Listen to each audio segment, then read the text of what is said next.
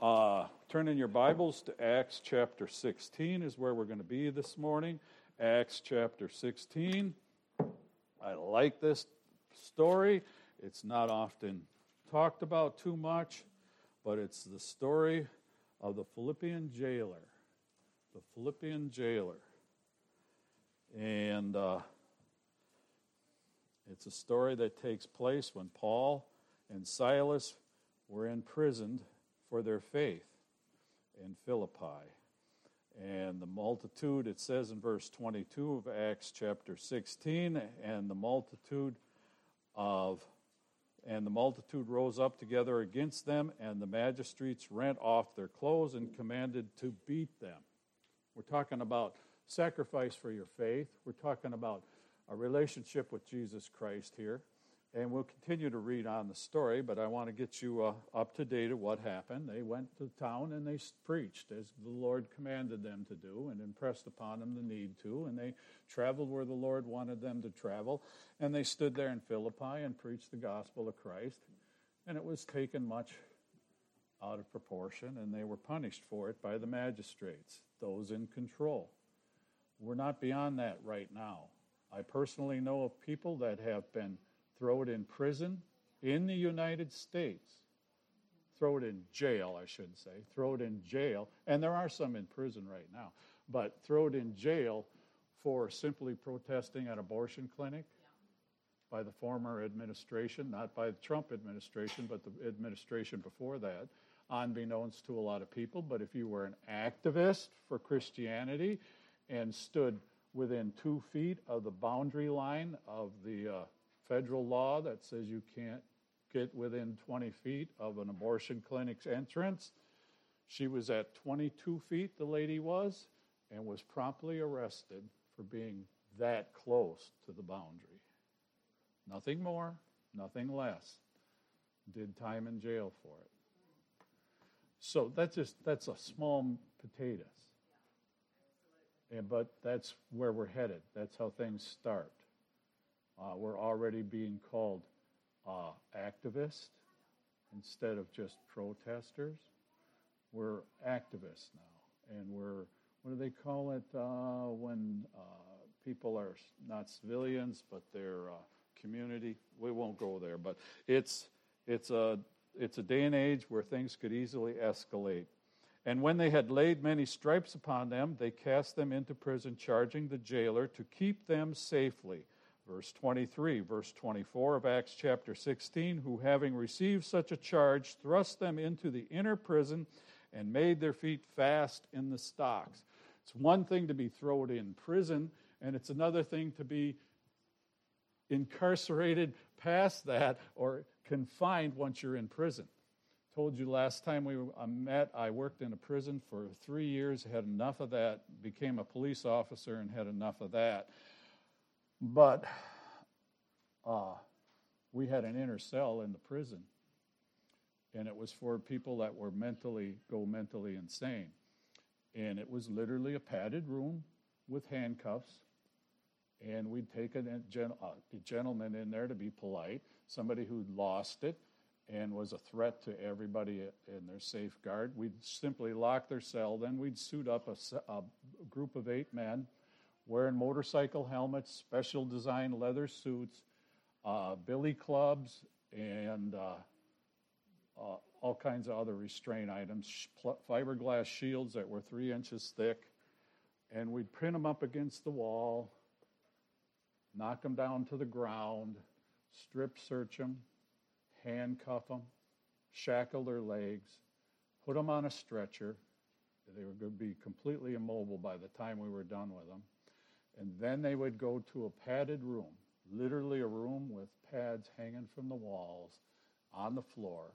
There they'd be strapped to 4 sets of bolts that were into the cement floor through the pads, and they were shackled to them in a spread eagle position and left there for usually 6 to 8 hours with the lights off in the room, and then they would come back in. We'd check them after that. We'd have a nurse there. And by then they were usually we'd have medical staff and everything else, check them every so many hours.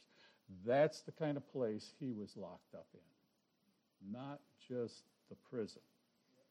He was locked up in the inner prison, in the utmost, and in that case, this was very sanitary conditions. That room had to be washed with bleach and chloride every couple of days. And before anybody came in, of course, it was completely sanitized and sprayed. And by sprayed, I mean steamed. And the place where Paul and Silas wasn't quite like that. They did not have any sanitary precautions at all. They didn't have medical staff at all. They didn't have lighting at all. We actually bribed them by turning on the lights for them as they were tied to the floor, and so they didn't have to be in the dark after a while. This is the kind of place they were, and at midnight, Paul and Silas prayed and sang praises unto God, and the prisoners heard them. You could hear somebody going off in the wing of the prison. This was in my cell, a prison that held only 400, no, it held 600 men. All of them were emotionally challenged at least.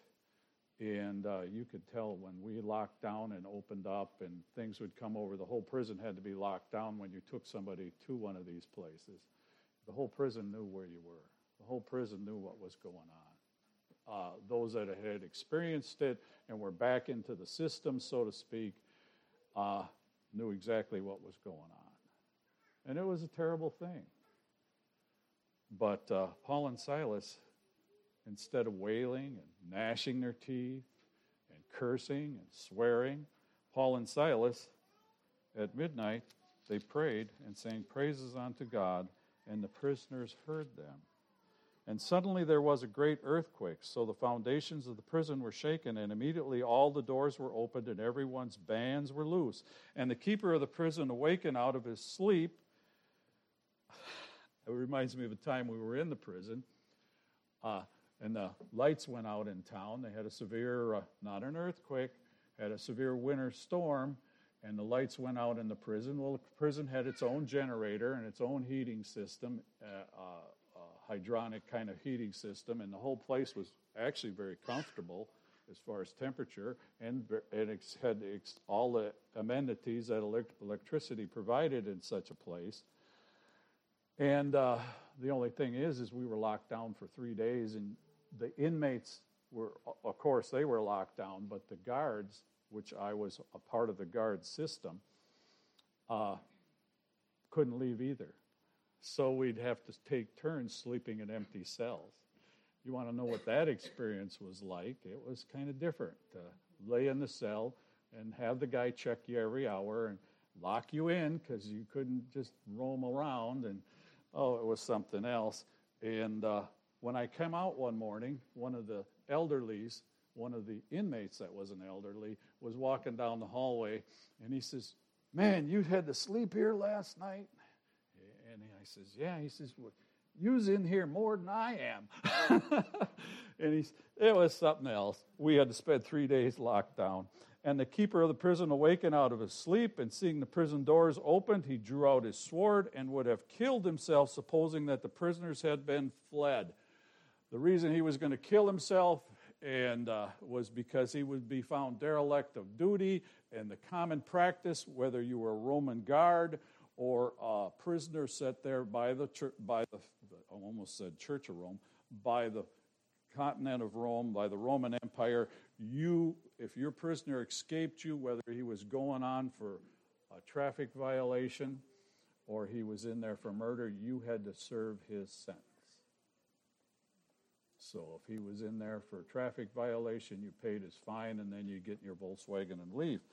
But if it was anything more contrary than that or severe than that, you had to do the full sentence for him. Well, he had a prison full of people. An earthquake came. They didn't have a backup electrical system. They didn't have backup heating. He was done. He was ready to kill himself rather than go through the humiliation and then be killed by the country, Philippi. And Paul cried with a loud voice, saying, "Do thyself no harm, for we are all here. And he called for a light and sprang in and came trembling and fell down before Paul and Silas. They had lights then.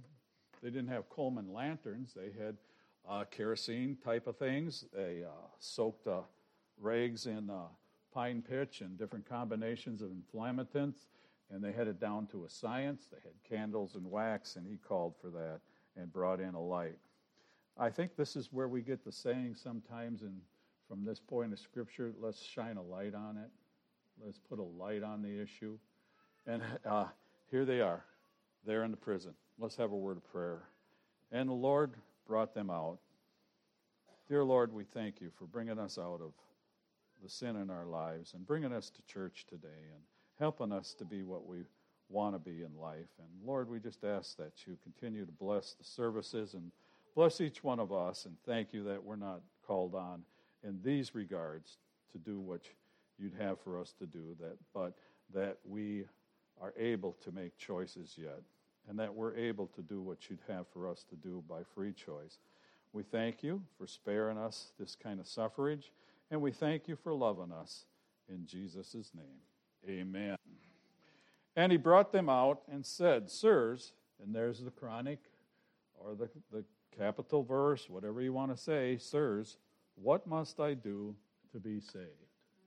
Sirs, what must I do to be saved? You know, everyone who's expressed the need for Christ to be their personal Savior, everyone who's experienced salvation should have said something quite like this. You've had to come to the point in your own mind, in your own heart, that you realize you need a Savior.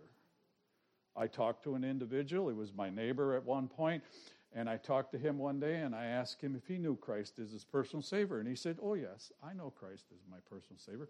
I said, the Lord impressed upon me, oh, that's neat. When did you get saved?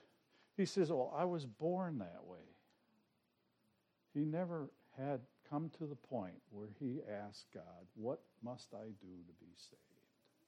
He never could put a marker on it. Oh, I just learned it, I was taught it, and I've practiced it all my life. I'm a good person, and I've done this, and I've done that. You know, if you ever work in a prison, you'll soon realize that you get a feeling of, you get a feeling of depression when you see people in one regard or another. But you also to get through that depression, sometimes you build up your own self-esteem. I'm not as bad as those guys. I haven't fallen into their entrapments and their sins. Or thank God I've escaped from some of those situations. I'm smarter than the average guy in here. And that's what a lot of us do as individuals. When they're questioned with salvation, when they're facing God and wanting to know where they stand with their Maker, a lot of us just point to the next fella. I'm better than him. I'm better than her. I haven't done what she's done. I haven't done what he's done. Certainly I'm going to go before the Maker, and he's going to say my good outnumbers my bad, and I'm going to make it in. You haven't asked yourself, what must I do to be saved? You haven't come to that point where you have to be rescued. You're still trying to earn your way. You're still trying to bolster your own self-esteem and your own respect. One thing I learned in the prison system is they're no different than any of us. If it weren't but the grace of God, all of us have sinned and come short of the glory of God. Oh, I've never killed anybody. I've never even thought of killing anybody. Okay, what's the responsibilities you've been given in that regard if you haven't thought that? Have you fulfilled those obligations between your relationship with God? Are you doing what God wants you to be doing today? Are you accomplishing what God wants you to accomplish today? Do you have a set goal in mind with God as part of it? Don't bother me now, preacher. I'm raising teenagers. Don't bother me now, God. I'm just trying to make enough money to stay alive here in Alaska. Don't bother me now with those kind of things. I know I'm doing good. I'm doing what... No, you have to be doing what God wants you to do. And then he can use you. Then he can give you power. You ever wonder what it would be like laying in a prison? Beat? Chained to the floor? Would you sing? I think of my mother-in-law one time. Not that she has anything much to do with prison, but we were in a very precarious situation, and she was fretting, and in fact, we all were fretting over the situation. How's it going to come? How's it going to turn out? And I says, let's pray. And she said, you mean it's come to that? Have you ever been to that point? Have you ever come to the position you needed to pray? The position you needed to face up with God? What must I do to be saved? And they said, believe on the Lord Jesus Christ, and thou shalt be saved in thy house. I particularly like the last three words in there, and thy house. Man, when I see, what do you got to do to be saved? It's believe in Jesus Christ. Trust him as your Savior. Not a lot of mechanics. Did they say you got to go join the church? Did they say you got to tithe? Did they say you got to do all kinds of good, noble things to encourage your relationship with God? But did they say any of that? No. They just said believe. Trust. Realize that he did it for you. That Jesus Christ paid the price for your sins. They were talking to and most popular in those days, I was in a Mexican prison once, very close to it. I didn't go inside, but I was with somebody who went inside. He said he had $20 in dollar bills, and that's what he needed just to get inside the prison, plus the paperwork. But see, he had to take and bribe each one of the guards on the way in and the way out. Otherwise, they might just leave the door locked. And it's like that in a lot of prisons even today. I can't tell you how many of my fellow guards have fallen and been incarcerated themselves because of situations they were involved in the prison system. It's easy. And so this guy was at the top of the pile, this prisoner, this guard, the guy who ran the prison. I don't imagine he was clean of any violations in those regards. And he was ready to see what he had to do. But none of them were mentioned. None of that was mentioned. He didn't have to go back and make things right. He just had to believe in Jesus Christ. And they spake unto him the word of the Lord, and to all that were in the house. Who's they? Paul and Silas. And he took them the same hour, now that's the prison, the keeper of the prison, of night, and washed their stripes, and was baptized. Now, did Paul and Silas say you got to be baptized? No, he told them you got to be saved. You got to believe and trust in Jesus Christ.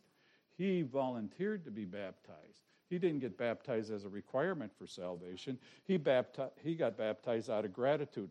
The same gratitude that made him pull those two men out of the inner prison and wash their stripes. Now, if you know anything about protocol with guards in prison, the one thing I had to tell my wife, and I had to tell many other inmates when they ask, where are you from? You don't tell them where you're from. Because some of those guys, especially in a jail situation or in a prison situation, they get out, they're going to go look you up. So your conversations with them, and I was what you would call a social worker in the prison. I was a glorified guard and social worker. I got paid good bucks to play ping pong with them. I got paid good bucks to play checkers with them. They didn't know it, but I had to sit down and document the reactions to winning or losing, and I had to document all that, and it would go before the parole board eventually. Now, if they found out where I lived, they knew my name, they even knew my guard number. If they found out where I lived and anything didn't go well in that parole board, who would they look up? So you put yourself at jeopardy. You don't let anybody know where you live. You don't even let them know you're married. You don't let them know you got kids. You don't let them know. Where I was deteriorating with them is I was witnessing to some of them, and I'd slip up and say, I go to this church. When you get out, you're going to be under probation here, and you can probably go to that church. And then I was on the radio. Believe it or not, I was at one time eloquent enough to be on the radio, and they'd hear me on the radio. Well, when I preach, I don't carry those same kind of those limitations on what I'm talking about. And if I'd slip up and say my wife Karen or my son Branson or I went to Antigo, Wisconsin, that's where they're from, Pop, I had already told all the inmates that I was going to be around the next day too much about me. That's one reason I quit the job. One other reason I quit the job is I was getting too cynical. It was Christmas Eve. My family was waiting. I get off my shift at 10 o'clock. Normally. The guy hung himself at 9:30. He wasn't successful, thank heaven. But when I took him down, I was on the team that did those special kind of things. As you can tell, not everybody suits up and beats up an inmate and chains him to the floor, but I was on that particular team. And I'm taking him down from the rafters, right? He strung himself up on the bed sheets, cut him up. He evidently had a lot more connections than most. And I says, you so-and-so and such, you screwed up my whole Christmas. My whole family's sitting there at waiting for me to get home. Knew I violated number one, don't let them know you even got a family. And I says, it'll be 2 hours filling out the paperwork on you. It'd be a little easier if you'd have been successful with the job. And I says, I went too far. I ruined my protocol. I ruined my testimony. And I says, I'm done. Pulled my time, got my card, did my 2 weeks notice, and told the warden of the prison, I'm done. That's how much stress you put yourself in those kind of situations. And that's when I knew I was crossing the line with those inmates. This guy's taking them to his house. He lived in the prison almost virtually, but he still had a home with a family somewhere near the prison, maybe even on the prison grounds in those days. But he took him to his house. These were convicted people. And he says, he says, he washed their stripes and was baptized. So evidently he continued to ask God. He continually asked God, and he asked Paul and Silas, what's this all about?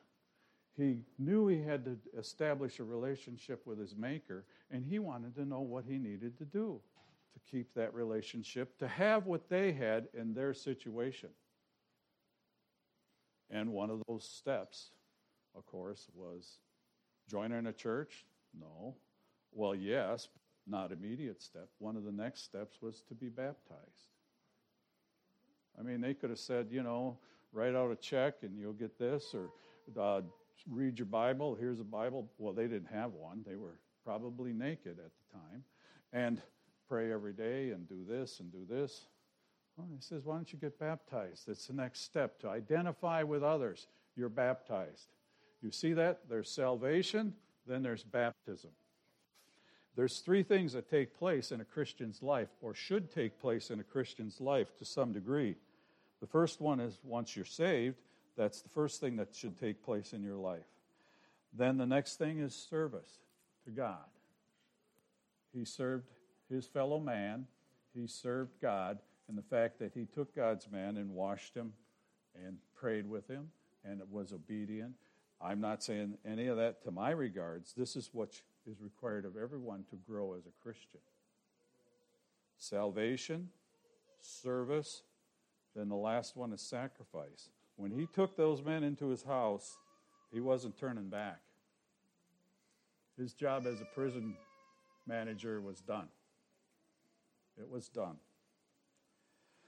And the house, and he set to meat before them and rejoiced, believing in God. Who did he believe in? Not Paul and Silas. He believed in God. And then I like those last three words. Did you catch them again? They were in verse 31, and thy house. Now they're in verse 34. He believed in God with all his house. One of the first things that happened when I accepted Christ as my personal Savior is I turned to my family's background, some of which were in prison. My dad says it's a miracle you ever got clearance to work in a prison, son. It just must be because of the paperwork and the computers hadn't caught up with you, because I was in the day and age just when everything was switching over to computers. He says, you don't have that kind of background. You'll never get in the job. Got the job. He says, I'm proud of you. My first impression was, when I got saved, was, boy, I'd sure like my dad to get saved. Boy, I'd sure like my mom to get saved. Boy, I'd sure like to get my brother saved. And I'm still praying for my brother's salvation. It was over 30 years before I seen any of those people saved. Well, 20 on my dad, 30 on my mother. Both of them got saved within the last 3 years of their life. My mother got saved within the last 6 hours of her life. But I kept claiming that portion of Scripture, with all thy house. And every chance I had to be obedient to God and to the precepts and concepts of being a Christian, I practiced with that verse in mind. I got saved. That I'd come to on my own. I got baptized. I thought of my mom and my dad and my brothers. I joined a church. I thought of my mom and my dad and my brothers. I'm not the kind of guy that prays a lot. I like to do something. And I knew that as I get older, I find myself doing less and praying more. But God's wonderful. He can intervene. As I could accomplish what God wanted me, when I got ordained, I said a prayer before I walked up on that platform. And I've walked up on that platform several times. Save my mom. Save my brother. Boy, I wish he was here, God. Can't you work in their lives? I'm doing the best I can. I'm trying to be what I should be for you. Can you do that for me? You'll have the privilege probably to see my brother this next summer when he comes up. I prayed. The last time I preached, he cried. Didn't get saved. This isn't a message to get my brother saved. It's in a message to be obedient to God and give you my testimony about obedience to God so you can have the power to see your loved ones saved, to see your loved one's life changed. So you can see your life change, you can see their life change as well. As you surrender, this is a beautiful story of someone who surrendered to God and took the consequences of that surrender, salvation, service, and sacrifice, and then after those consequences was willing to follow through with that commitment, and you see what the results are. Was he made rich? No, he lost his job. Was he made popular? Well, it depends. He's in the Bible. Boy, that's a mark. But his whole house got saved.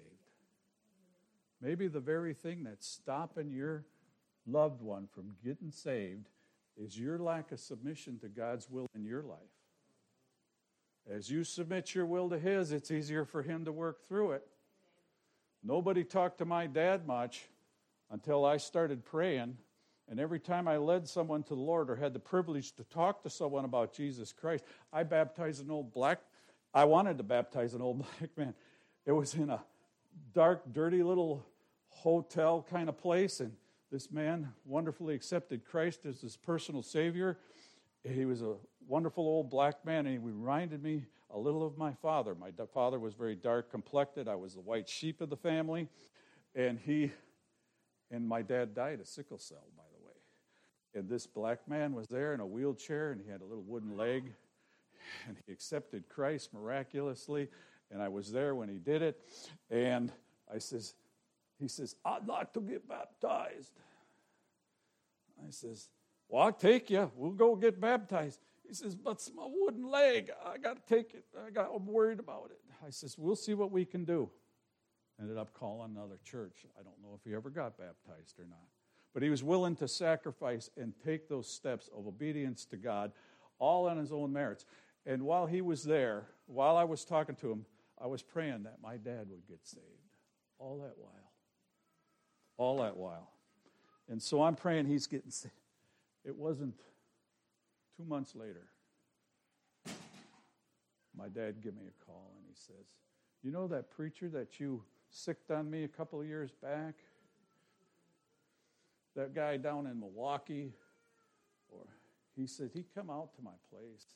He come and seen me at the hospital. And he said, I did what he said. I accepted. I said, what must I do to be saved? He knew what to be saved, what he had to do. And he says, I accepted Christ as my Savior. Don't tell me what I'm telling you don't work. You know, it works. Honor God. He'll honor you. He'll honor you. Let's all stand.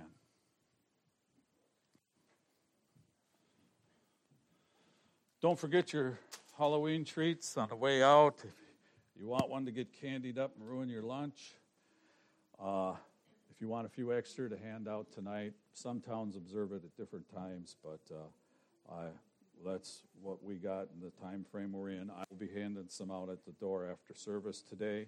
Don't forget about we'll make up a little sign, and well, I hope it's big. We got plenty of paper, and we'll hang it on the back door for those coming in. Both Julie will present the work on Wednesday, and the Belcoms don't know it yet. And forgive me if I say Belcoms, but the other group won't know it yet, but they're going to do it next Wednesday. And they're anxious. They want to, so it's going to work out. Stop and think of where you're at with God today. I know he's telling us in this day and age that each one of us have a special mission and special purpose in life. There's not a lot we can all do about our circumstances immediately. But that jailer, he surrendered, cost him his job. What does God want you to do or change in your life? I have no idea. I'm sitting before some of the better people in this community, the best people in this community in my regards. But God still wants you to be doing something more for him.